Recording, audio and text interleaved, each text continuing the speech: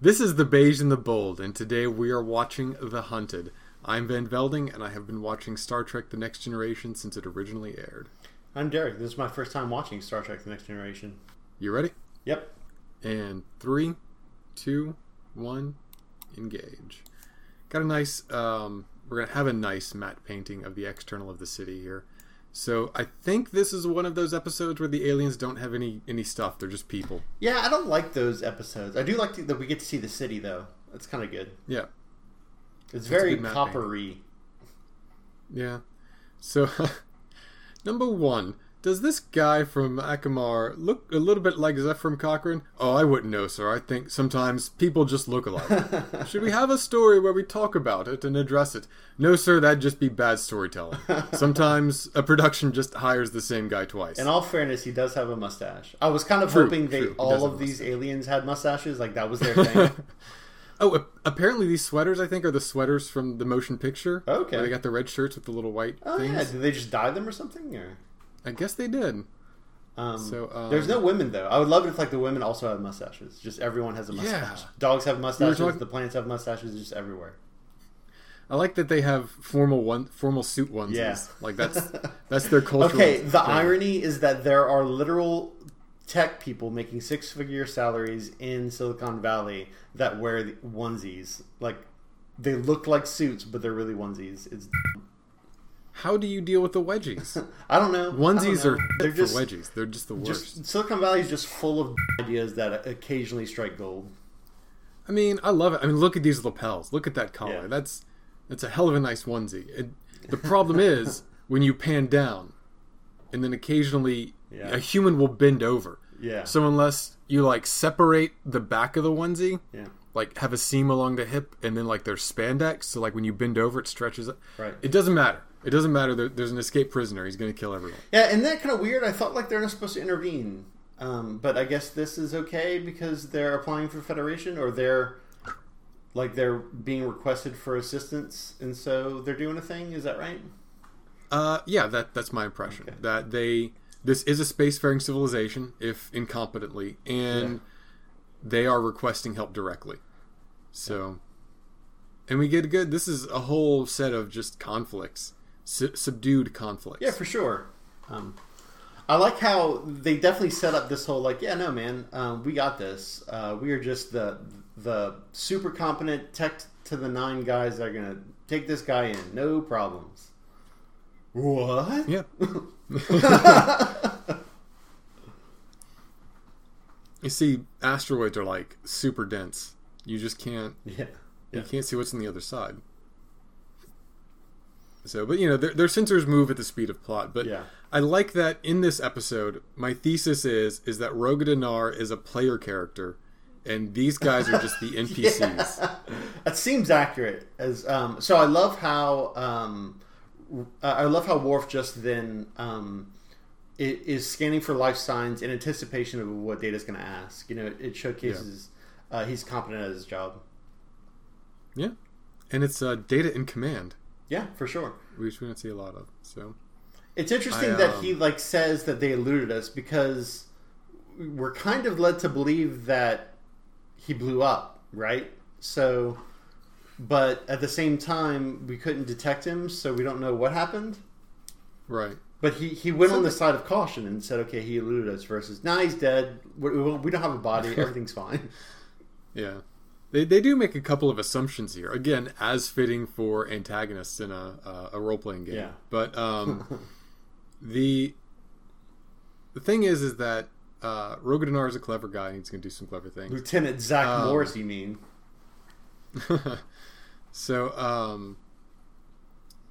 it's a pretty cool episode. It's about veterans, of course. Yeah, I was kind of curious about when this aired, because this definitely seemed like you could be talking about people coming home from Vietnam. You could talk about maybe Desert Storm if this aired in the 90s sometime. Late 90s, maybe?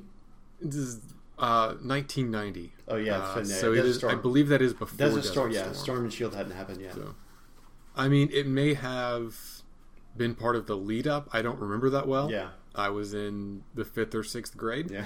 But Anyway, we were following it because Dad was in the military, so we wanted to know if he was going to get deployed or not. I had an uncle in the military, but then also I was in school in Texas, so like we'd have events where we'd just write letters to troops and stuff. Oh, okay. So Weird. Yeah, it's a nice thing to do. I mean, in theory. So I mean, for all that though, did you want your boot camp and some rando 5th grader said, "I hope things are okay"? Like, I mean, I guess I'm happy that you thought of me. So I hope you kill the bad guys, shoot them all.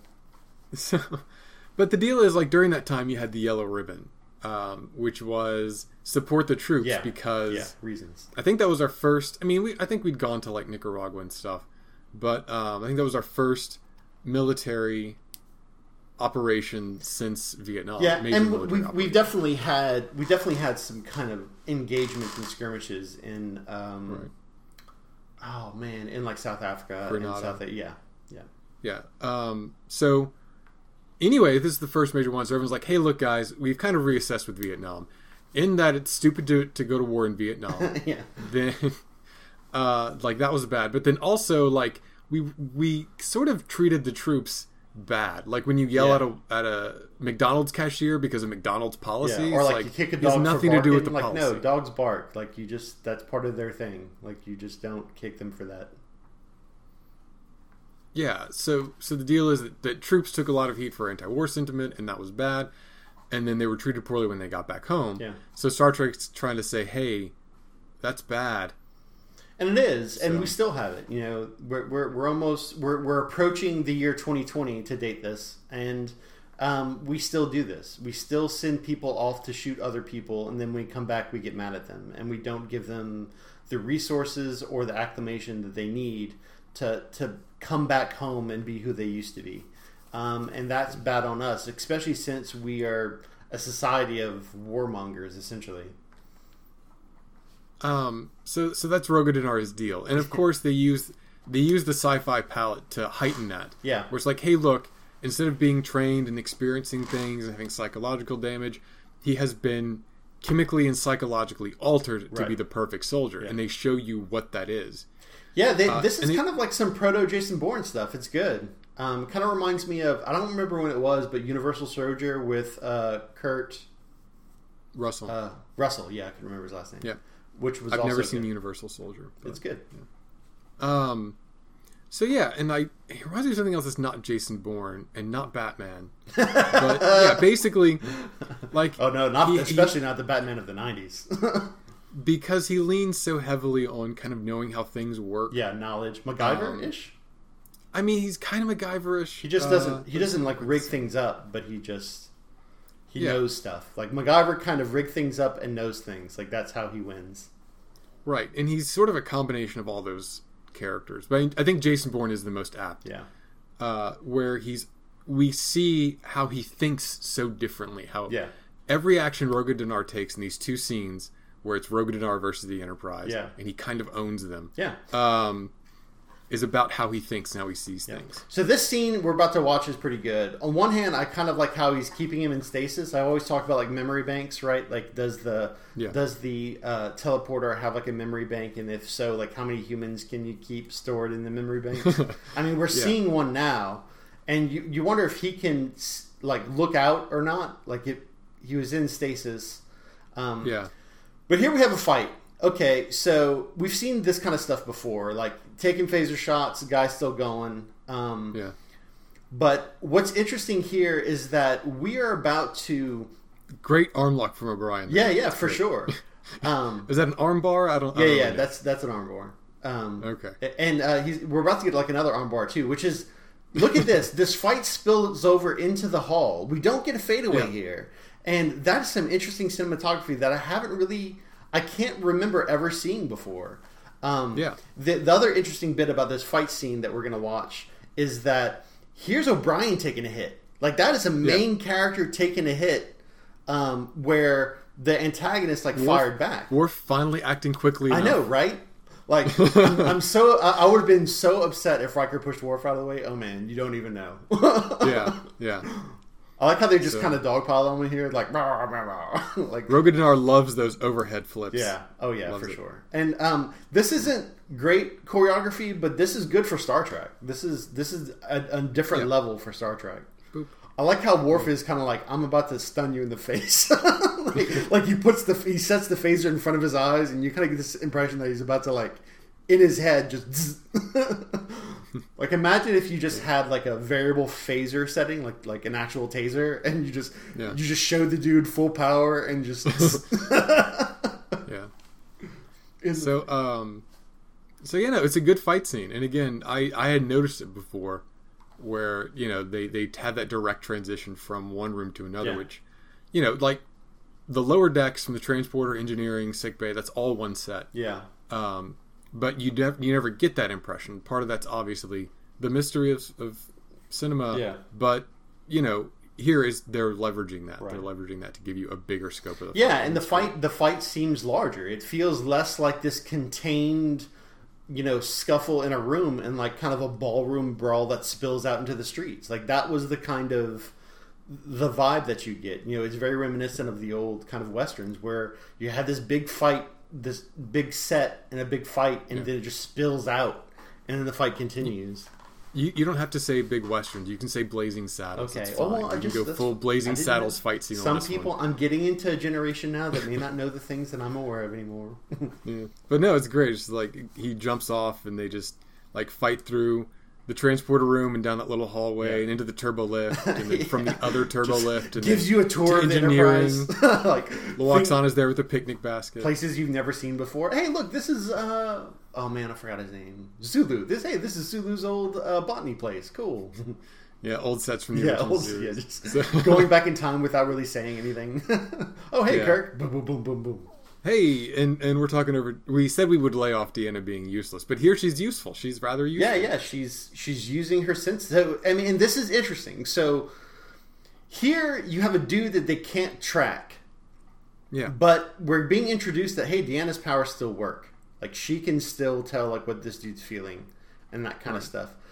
They don't utilize her as well as they could have. But I can see why not, like, because this is like a combat heavy thing, and I can totally see Rutgers are like, "No, Deanna, I love you so much, anxiety, blah blah blah. Don't get in trouble." So, but the deal is because she's useful because Rogue Danar he has layers, right? He has these defenses, and he is resigned to what's happening. Yeah. And I usually complain when Deanna's like, "Oh, I'm going to tell you the characteristics of this person." But in reality, how cool is this brig? Oh yeah, it's cool. And I like also too that he's kind of like testing the waters. Like you get this sense of like a kind of an escape artist sort of feel because he's looking to see what he can and can't do. Yeah. Like almost absent-mindedly because he's still having a conversation with Troy. Yeah. And it's good. Again, like Rogue Danar is so well characterized in terms of like his character and what he's been programmed to do and how much, like, there has to be humanity there, and then there has to be the machine part of it. Yeah, because if he's too shallow, then nobody cares. He's just like some shallow dude, and your story doesn't land. But if he's conflicted about the things that he's done, but he still does not hesitate to do them, then you're wondering, like, wait, why? Why is there that dichotomy there? It shouldn't be. Right. And there's, sometimes it's lazy and sometimes it's not. And maybe I'm being completely unobjective whenever I divide when using Troy to characterize people that way it's good and when it's bad. Yeah. I think it's good here. It's an action-heavy episode. They wanted more action. And given that, Deanna speeds Rogue Danar's characterization along. Well, and it's not what they do, it's how they do it, I feel. So it's when she does a thing and that's all she does. Like she's like, "Hey, I'm characterizing you. All right, we're done. Everyone roll it up." Whereas when she exposits. Yeah, but she's going to exposit here and we're going to continue to learn things about Rogue Danar. Like it's not going to stop there. And so that's when it feels useful because we don't learn everything we need to know about him right now. Deanna's going to go do some investigating. We're going to hear some things from Crusha about chemicals and stuff. We're going to learn these things and then kind of come back to him. He's going to tell us about other stuff that's happened. And that all kind of goes to the depth. I love that he has like this weird brand thing that is obviously makeup. It kind of makes him look like like he's got some style from the 80s. Like he's doing like just some makeup. Like that's not a brand thing. That's just makeup that he likes. I mean, but again, it helps remind you that there's something artificial about it. Yeah. And I don't bring it up a lot, except every 3 episodes or so. But there's most dudes on Star Trek are dogs, and Roga Danar actually has it kind of going on. Yeah, and he's a handsome dude. He's a handsome dude for sure. Yeah. And he pulls off the 90s ruggedness as well as everyone else in the 90s wanted to pull off 90s ruggedness. Yeah. So I often wonder if there's kind of like this special mixture makeup artists have of like, it's like the ruggedness soup, where this like part spray tans, part lotion. Like it can't just be like a 5 o'clock shadow. You also have to have like this kind of mixture of sweat and dirt. You know what I mean? You got to work with the right canvas. Yeah. So, but like, just the right... it's just every time you see that look, it's always just kind of underneath this veneer of like kind of sexy looking grime, I guess. And you're like, that's weird. And so Deanna says, hey, there's something about him that isn't criminal. He's a guy who's done violent things, but he's not and violent. Picard's just miffed that like his ship's messed up. He's like, I don't care who he is. The dude's gone. I'm going to be glad to see him gone. I'm done with him. But he clearly is a threat. Roga Danar is a threat. And let's not forget, the reason why we have, on the Enterprise, have differing, like our feelings change about Roga Danar is because of Troy. Troy is the very reason this is happening. Because if Troy said, oh well, and just got high in our office, they just turn him in and that'd be over. But she's doing some investigation here, and she uncovers some inconsistencies that lead to the like that move the plot along. Yeah, and again, it's just a great use of Troy. I mean, not a great use; it's a good use of Troy. Yeah, it could be better used. Yeah, like I'd be fine with getting a use like this every so often if we got like if it was the low points of the high points of really utilizing Troy well. But let's talk about Data being in this plot, because Data is injected into the middle of this plot for no reason I can discern. No, he's back. Roga Danar's programmed, and so is Data, which is so dumb, but whatever. It seems I get that link, and maybe it's just me saying, nah, it doesn't land. But it seems like Worf would be better for this. Yeah. Even if... if sure. Roga Danar's like, yeah, no, I worked in 6 campaigns, burned down a village, terrible stuff with kids, killed all the younglings. And Worf was like, yeah, that's great. I lost my parents. Fight some monsters in the holodeck. Super cool. If you want to work out sometime, I have like a new simulation that I've been testing, and I don't think any human could take it. So I mean, I can take it obviously, but like maybe you could too if you want to hang out. There was that time the Borg attacked us, and I fired those torpedoes once, and it was cool. And then fired them again, it didn't do anything. Hashtag warriors. Yeah. Hashtag warriors. Yeah. Just it doesn't work. But I mean, maybe you could talk there about like the idea of violence versus the reality of it. And Roga's like, I'm not really. I don't think this is cool, because Cleons think it's cool. Cleons loved it. Did you have to learn it? Did you have to learn these skills, or were they just impregnated in your mind and you can't not do them? Yeah. And you could talk about a little bit about Cleon culture and how much they glorify war and say, hey, isn't it weird the Federation's friends with these guys or whatever? Yeah. And it's like, hey, look, in Cleon culture, oh, what did you do? You pushed over a shopping cart and yelled at a lady? Well, that's fine. In Cleon culture, that's like +1 honor points. Yeah, that's like being damn right nice. So, yeah. Now everybody's here so we can have a stand. Yeah, so Troy's like, no, I found some legit cool things, guys. Listen up. Look, we got donuts in the Arboretum, so we're all going to go to the Arboretum after this. So just make it quick, Troy. Donuts. I wonder if it's kind of like, hey guys, we're celebrating a birthday in like the conference room. Ooh, birthday cake. And everyone comes in and is like, not that I have you all here. Damn it, Troy, he's gotten us again. It's Ensign Morris's birthday. We gotta. There's cake. There's cake and security. Yeah. So we gotta right after this. So we get some stuff from Crusher here. He's got some super chemicals that make him do crazy stuff. And then we get some programming and backstory from Troy here. 2 women moving the plot along for once. I mean, that's something. And Troy says, "Hey, yeah, it's PTSD. Like we're gonna but it's PTSD. Yeah. Crusher. Oh yeah, it's definitely space PTSD. Yeah. It's a little space magic thrown in. Little space technology. Yeah, and just saying, hey, look, if we could sense this guy, this would be a much easier episode. So He's made of wood. It's a sonic screwdriver. If only we had someone with a special skill of sensing people through their emotions, not through electronics. God. Yeah. Oh, what do I give for a crew member like that? Troy, what are you doing here? I can picture Troy planking, and then Worf like has her tucked under one arm and supporting your stomach with the other. Just like he's just like pointing her everywhere. What do you see? I can walk on my own. Tell me what you see, tool. He's on deck 7. Fine. So yeah, but it gives us like a really good scene. Yeah. So, and this is kind of dumb, I guess. I mean, I don't know. Like, I get what you're saying here. I'm with you. I don't buy it. I think that it would have been more interesting if someone else was there besides. Yeah, Data. I mean, it didn't have to be Worf. Data is the one who anticipates Rogadinar's moves. Yeah. But like Riker is your specialist in like weirdo combat. Like Riker's your guy who's like. Yeah, Riker's always doing like really clever. Oh yeah, he has that weird maneuvers. Like Japanese sport with his dad. He does like stuff with Worf. Okay, I can see that. They've mentioned his tactics in previous episodes of fighting unconventionally. Okay. We've seen him do like some unconventional tactics instead of just shooting people because he plays poker.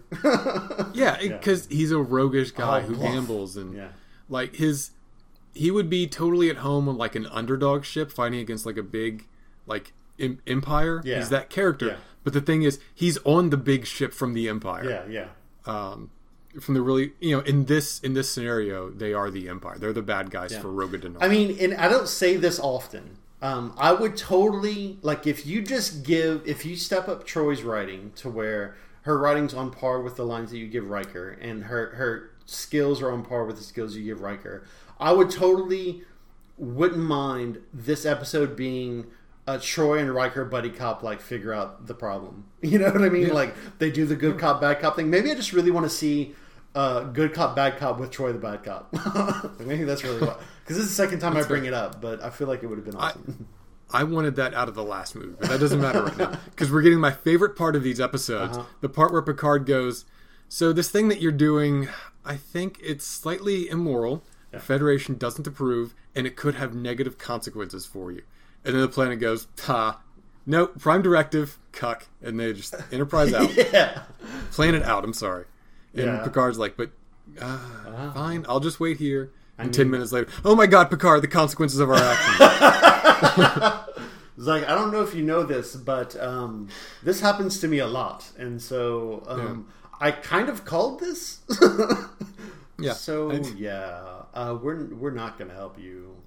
We're just going to find your planet's equivalent of Mount Rushmore and just use our phasers to carve the phrase "Picard told you so." And then, I mean, I think, and it's funny too because I mean, I know there are times when like they break the Prime Directive, but you almost kind of feel like when an NPC invokes a Prime Directive, that's guaranteed that same NPC is going to want them to break the Prime Directive. He's like, nope.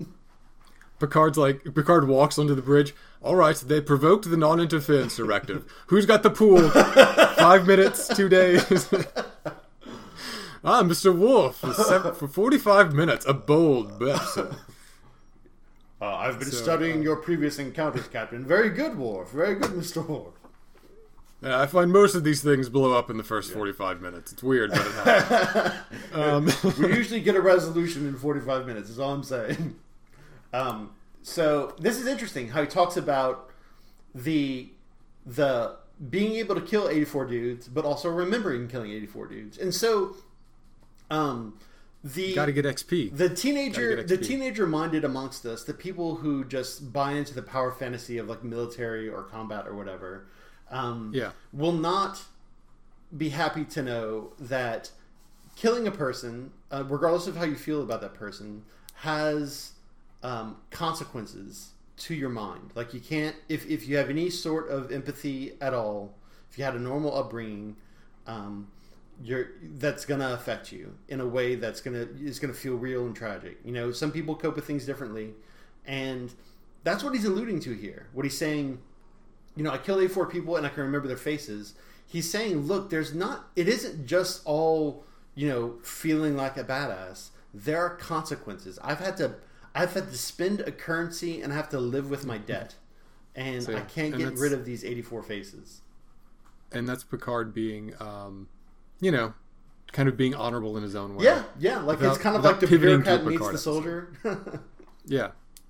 So, and that's the deal, is that they programmed him to be more efficient at killing. He probably remembers those things because he has an eidetic memory, because that makes him a good soldier. But as a human, it is torturous for him. Yeah.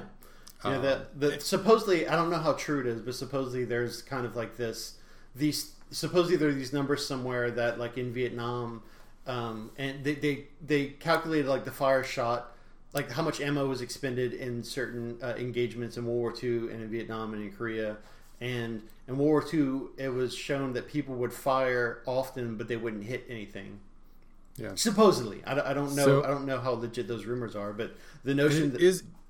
Go ahead. It's interesting here that Roga Danar links this very non-threatening, pleasant imprisonment with a threat to his life. Yeah. And he has a violent response to what is a non-violent form of oppression and justice.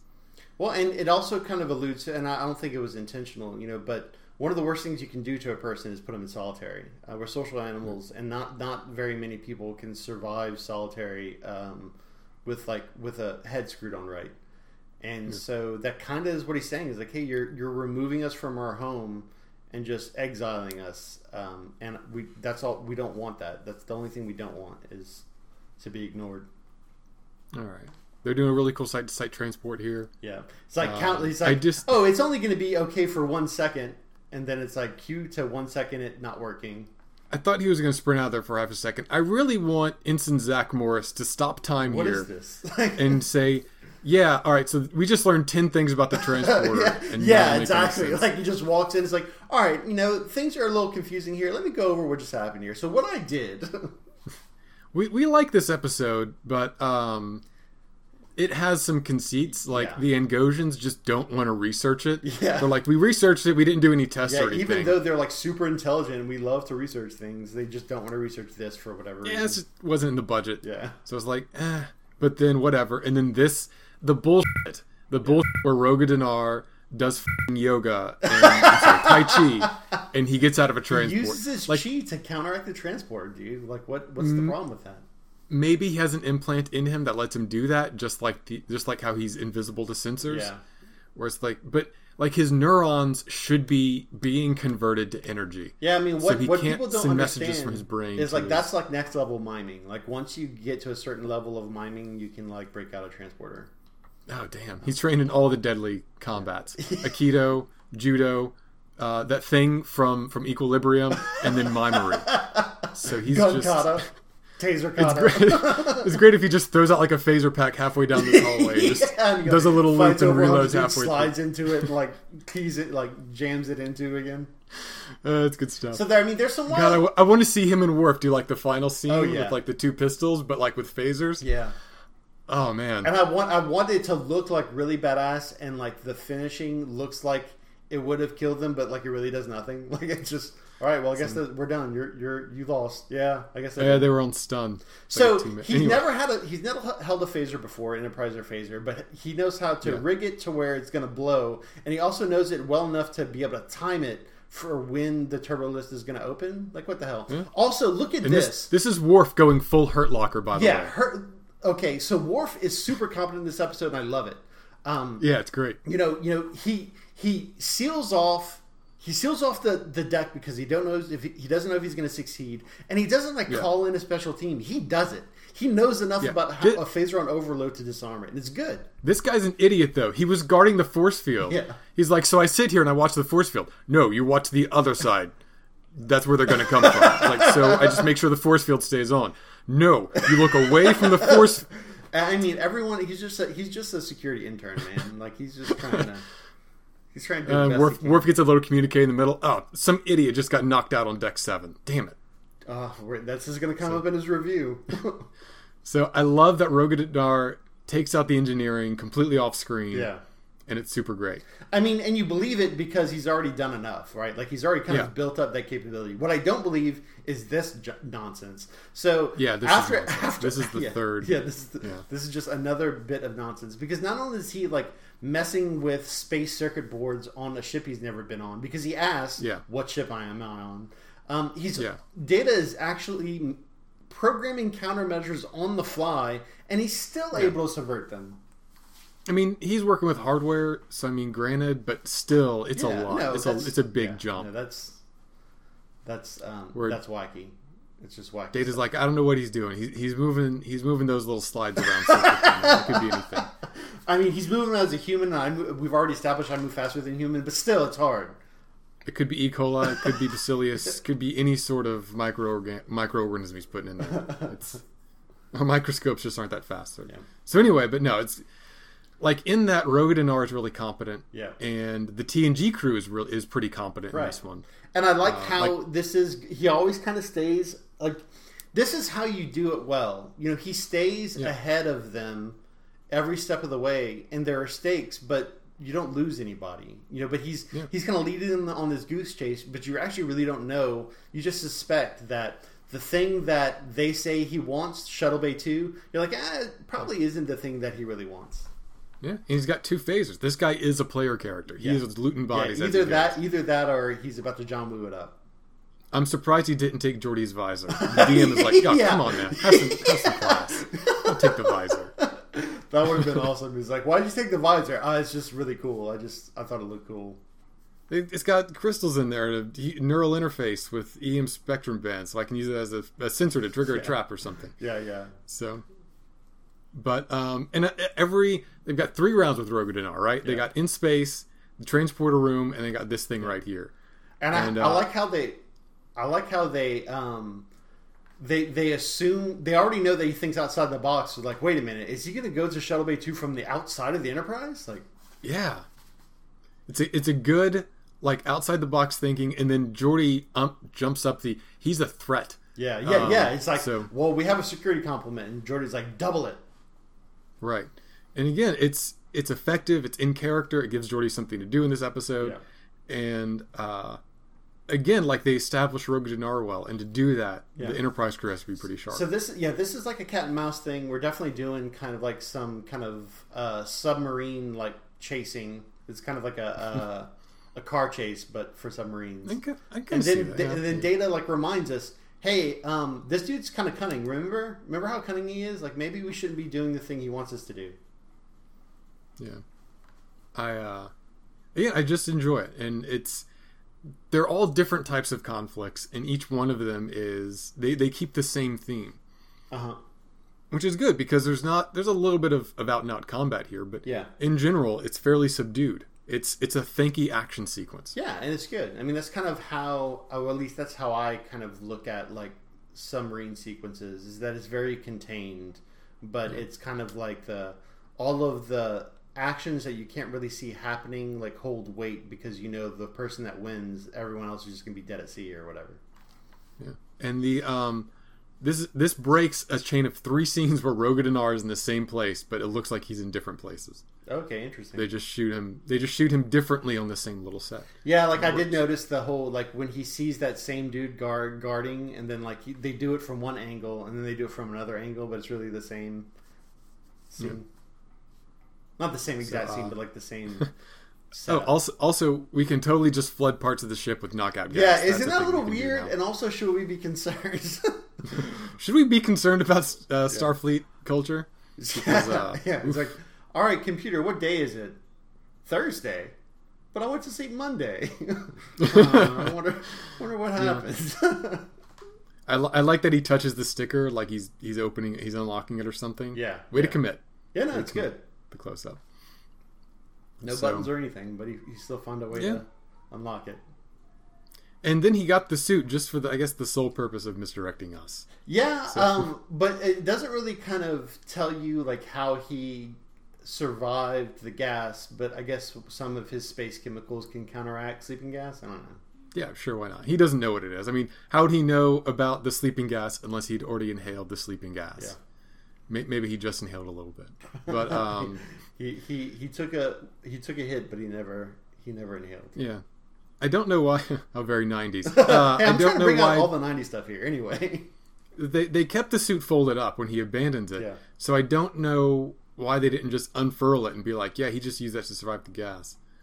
So they don't link the gas. Yeah, like that's kind of what I thought. Like he would just use it to survive the gas, and then they're just like leaping. Like I kind of would have liked that. And they're just like jumping to assumptions here.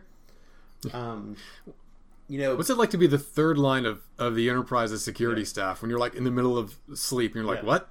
You get to an external airlock to fight a super soldier from Angosian? Okay, all right. Yeah. And this is where we learn that not only Zach Morris is not the only lieutenant who is cunning. He's like, I've gotten away again with my rugged good looks and my ability to outthink my. Oh no, it's Worf. Worf, and he's here to monologue. Shouldn't you just stun him? Worf, yeah, just stun him. Don't monologue. Worf, I know you're excited. I know this him. gets your blood up, but come on, man, don't just stun him. This is your fucking job, dude. Yeah. All right, well, if he charges you, at least shoot him then, wouldn't you? It's not like you have to hold a cell phone to tell someone this. Yeah. As long as you don't become distracted by the slightest of goddamn things, Worf, you got him. You got him. Yeah. Oh, yeah. Yep, it's the lights. It's gone. The distraction. See, like, how did he time that perfectly? Like, how did the lights just not go out, like, when the gas was on or something? Like, you don't know. Yeah, just pure luck on Danar's part. Yeah, I guess so. He is a protagonist. Yeah, that is true. Look at that. See, and Worf's taking some good hits. It's good. I like it at the very least. I mean, I feel like Worf should have been able to win this fight more handedly, and there could have been, like, some cunning thing that Renard did to, like, knock him out. That's because, what he does. Well, he's stronger. I mean, Worf is stronger than a human. Worf is not stronger than cargo crates. Yeah, and that's fine. It's fine that he beats him that way, but Worf should be able to take all of those. He's taken bigger hits, and he shouldn't have been kind of down by some of the hits that Ragnar gives him. I think Worf gave better than he got, and he did. If Danar could have beaten him, Danar would have left. Yeah, would have beaten him instead of running away. Yeah. So again, he's still the underdog here. Yeah. I like the irony in the fact that this is where they were trying to transport him in the first place. Yeah, no, that's good. He's like, no, I'll do exactly what my enemy wants me to do, just in a different way. It's good. Yeah. Isn't it amazing how, half a pound of future materials changes its entire scenario? So. War's like, you got away again. Use the phaser to power the cargo transporter. Ugh. I hate this guy. He's good at what he does. He's clever. Yeah. So, I mean, on the one hand, I know Worf doesn't like kind of being like not taken advantage of, but like doesn't like losing. But I know that part of him is like enjoying the hunt. Whether and I love that in this episode he's been just. We really see how competent a security officer this dude is. He is just doing all the right moves. Right. Up to just stunning Danar and then Once he gave into his Klingon blood and started monologuing, then it was all over. Yeah. Look, Roga Danar, like he wakes up in custody. Okay, so you were caught, but here's a very important thing. Before they turned you over to us, a Klingon hugged you. Like, good and hard. He told us to tell you that. He said it was important. We saw it. That was a hug that came right from the heart. Yeah, they don't. Klingons don't hug unless they kill. So. Yeah.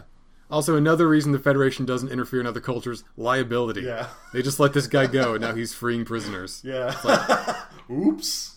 Butterfingers. Here's our staff attorney, Garbok Scribblebox. You will have to consult with him from this point forward. Yeah. We as a Federation invoke our right to an attorney. Yeah, we can't say anything more about this issue. Yeah, I'm afraid I'm not allowed to comment on ongoing legal matters. What legal matters? Oh yes, we've attorneyed up. We've lured up. Yeah. Here's his email. We're going to be unavailable for the next day while we take depositions. It's a pretty bad boo-boo up here, guys. It's a pretty bad one. So, I mean, here, this is interesting. He's got doing the walk, and he's trying to get information, but he's getting it from Troy. Like, this doesn't happen. Yeah. I know, it's good. It's good. And she lays out the stakes for us. Yeah. And Riker's like, you know what? I give up. This is the moment where Riker gives up on Picard going on away. He's like, yeah. I like he's like, and I didn't know how to read this. On the one hand, it kind of felt like Riker mother Henrying. But on the other hand, it kind of felt like Riker telling Worf to do his job. Like, of course he's going to protect the captain. Who do you think he is? But, I mean, it's... so I'm kind of... I'm inclined to Yeah. more. I'm inclined to believe more that it's Riker Mother Henning. So here we have like them like getting to the floor here, and it's it's pretty funny. They're like, "This is all you got? 4 people? Well, 3 people in Troy? You never bring Troy on away missions when there's combat involved." Hey, you don't know. She's an alien. She could punch through your chest. Yeah, I would love it if she's like, "Oh, really?" And she just like Professor Xavier's everyone like just like does a mind shriek, and everyone just like clutches their heads and like falls on the floor. Or even better, he's like, she could punch through your chest. Yeah. That is, she can tear out your heart. Metaphor. So, Imzadi, that's enough. You're talking too much. here they but here we get like the attitudes of the local Angosians, who are apparently, as we predicted in the original, all dicks. Yeah. Like what? Yeah, they're like, "Hey, look, we did all this stuff, and we could have researched how to do it, but we're like, we studied it. We know the theory, but we never did a feasibility study. We It read died some in books. committee. We read some books. Yeah. So, it was super necessary to win the war, because the war was super bad, you guys. And It's one of them wars in Star Trek you never see. And Worf, it's pretty bad. Worf was I liked how Worf said, he's like, "Okay, it was a risk you accepted. Did you tell that risk to the volunteers?" Yes, informed consent. Right, exactly. It doesn't. It is not just about sex. It's about how every people of authority interface with other people. Yeah, even the devil has this down, man. Yeah, like, dude. He'll be He's a dick got about contracts. He was the first one to let you hang yourself on your own petard. Like, that's the best way. The best way is to let them hang themselves. it. Yeah, and they're like, yeah, it was cost effective. And then this guy loses all sympathy for the government. What if we need you him have like again? that one dude like that like fast ropes down. It's funny. Yeah, But they're all hey like guys, commando it's me, looking here. It's Fast good. Rope Jones. I know it was a little late, but it was totally cool. Why does he do that? Why do you only have one guy fast roping? Shouldn't you have had everyone fast roping? Like, no, he just really likes the fast rope. Like, that's just his thing. They don't give us a lot of ropes in the military prison. Go figure. So here we go. He's like saying, "Oh, well, just fight against us. We just want to die in a blaze of glory. Like, that's what we wanted." And Picard's like, "Nope, don't engage. Don't engage. No, it's fine." And you think Picard like has this big master stroke, like the leader Also, dude. he just blew a giant hole in the wall, Yeah. but like Angosian architecture such that's going to be fine. Yeah, it's okay. It's okay. Go on. I'm sorry, you're saying about Picard's master plan? Yeah, well, so he's gonna the leader dude, the guy with the mustache, is like, "No, Picard's got this. I've seen this. I've heard this man's reputation. So let him do it. He's gonna do some things, and we're gonna come back on top. No problems." But Picard's He's going to really give like Danar one of those Picard speeches. It'll be fixed. yeah, exactly. He's like, "Yeah, man. Danar is so in the wrong dude's- here. Picard's going to The put him in his dude's place. magic. I've heard just one of these speeches, and these guys are just going to back down. It's going to be brilliant. I'm just waiting for it." You wait for it, Danar. Any moment now, you're going to reevaluate your life decisions. It's going to be And so like great. he walks up all cocky. He's like, "See, just return to Lunar 5 and everything will be fine. We'll negotiate." Right, Picard?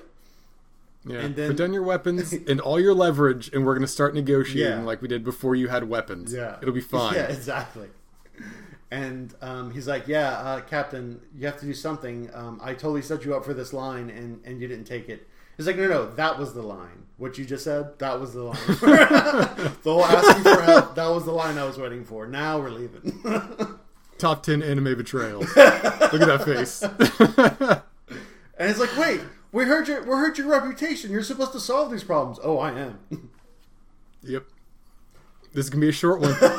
Fix it. And I like how he Picard out. says, like, "No, we can't interfere. And I suppose in the next few minutes, your government is going to develop significantly." It's part. Mr. O'Brien, if you could please beam down a microphone for me to draw. Yeah. Yes. Just beam down a microphone. Yes, 3 meters in the air. Yes. That's great. Not only that, but your application's been declined. And Don't call us. We get like the We'll call you. poignant kind of look from Lieutenant Zach Morris. He's like, "Hey, look, the dude like kept his word. We're gonna be able to take this chance that we've crafted for ourselves."